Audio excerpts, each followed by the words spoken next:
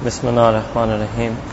The next branch of Iman is Zakah. Yesterday we did Salah. The next branch of Iman is Zakah. Allah subhanahu wa ta'ala says in the Quran al-Kareem, they were enjoined only to worship Allah subhanahu wa ta'ala mukhlisina lahuddin, that they were sincere in their deen to Him alone, and were of upright religion, and to establish the Salah and the Zakah. Such is the upright religion, dhalikul dinul qayyimah.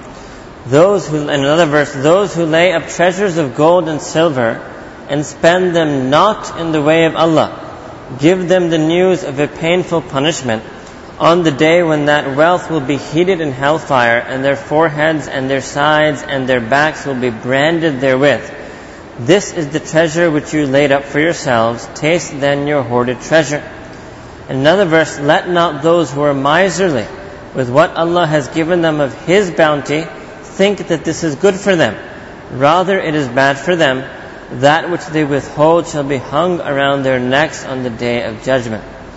Imam Bukhari and Imam Muslim relate on the authority of Sayyidina Abdullah bin Abbas radiallahu anhu, that when Rasulullah sallallahu alayhi wa sallam sent Sayyidina Mu'adh ibn Jabal radiallahu anhu to Yemen, the Prophet told Mu'adh, you are going to a people who have a scripture, so call them to testify that there is no God but Allah, and that I am the messenger of Allah.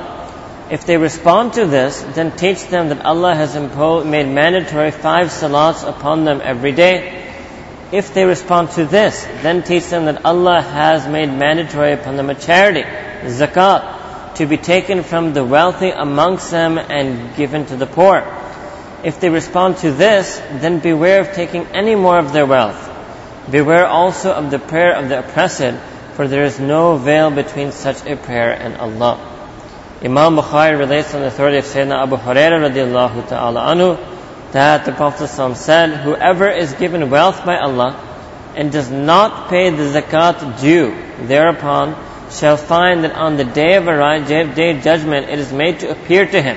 That wealth will be made to appear to him as a hairless snake with 2 black specks, which chains him, wraps around him, and then seizes him by his jaw and says, I am your wealth, I am your treasure.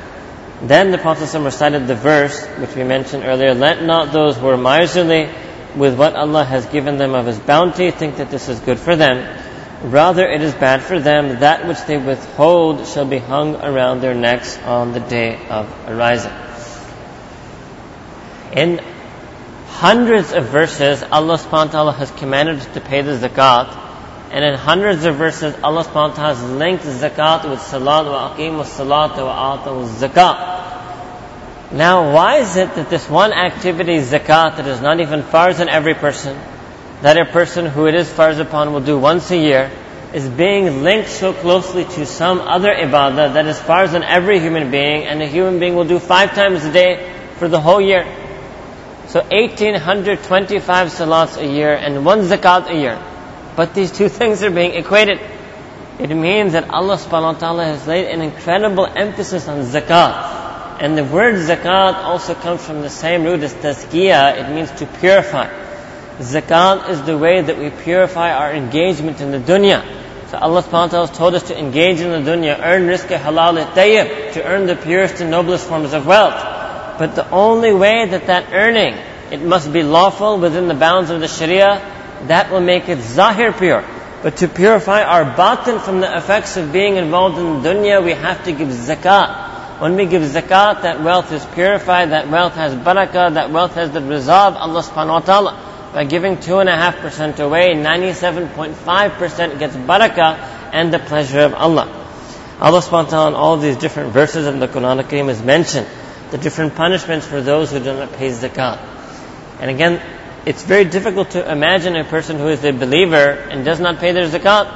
However, in practice, it's unfortunate, but there are many people in this country, I would probably suggest the majority of people in this country, do not pay their zakat. The majority of wealthy people in this country do not pay their zakat. They can spend hours in their drawing room talking about poverty, hours watching television programs, discussing the economy, but when the deen has given them the hidayah on how to solve this problem, they don't pay their zakat. We don't even have the ilm as to how to calculate their zakat. People have no idea how even to calculate their zakat, how to pay their zakat, who their zakat is due upon, who is eligible to receive zakat. We lack even the basic ilm. This ilm could be done in a one-day workshop. And it's amazing, this hadith, when the Prophet sent Sayyidina Mu'adh ibn Jabal. First thing, Tawheed, Shahada, Iman. Second thing, invite them to his Salah. Third thing is zakat. The very third thing.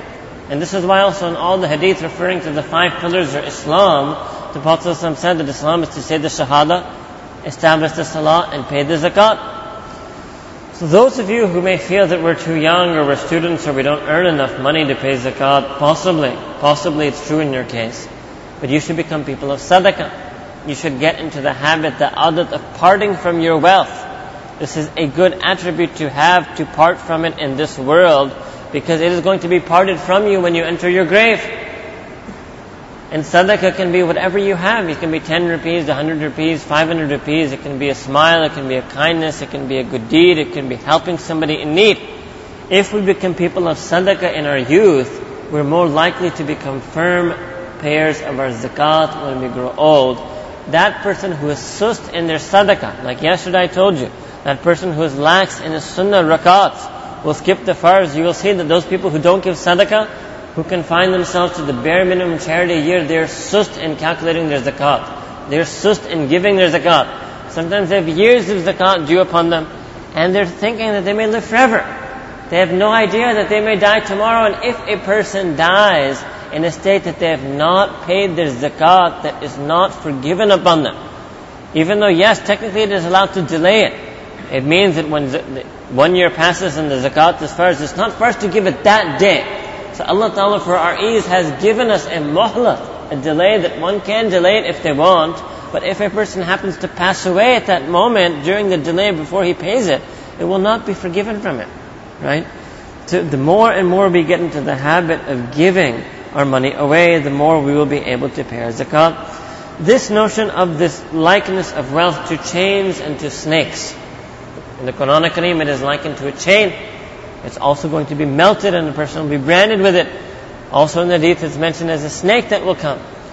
The notion here, and you find this for other things as well in the Quran and the Sunnah, that certain sins that we do in this world, right, will come to us in a form in which they can harm us. Right now, not paying zakat is that's an intangible thing. Zakat itself is an intangible thing. What Allah subhanahu wa ta'ala will do is will give these sins, or our failure to do these obligations, a tangible physical form. So that they may come, our admi zakat, a lack of paying zakat that wants to harm us. But it doesn't exist, it has no wujud, it has no hiss. So Allah ta'ala will give it the shape of chains, or the shape of shackles, or the shape of a snake, and then enable it to strike at us for not paying it.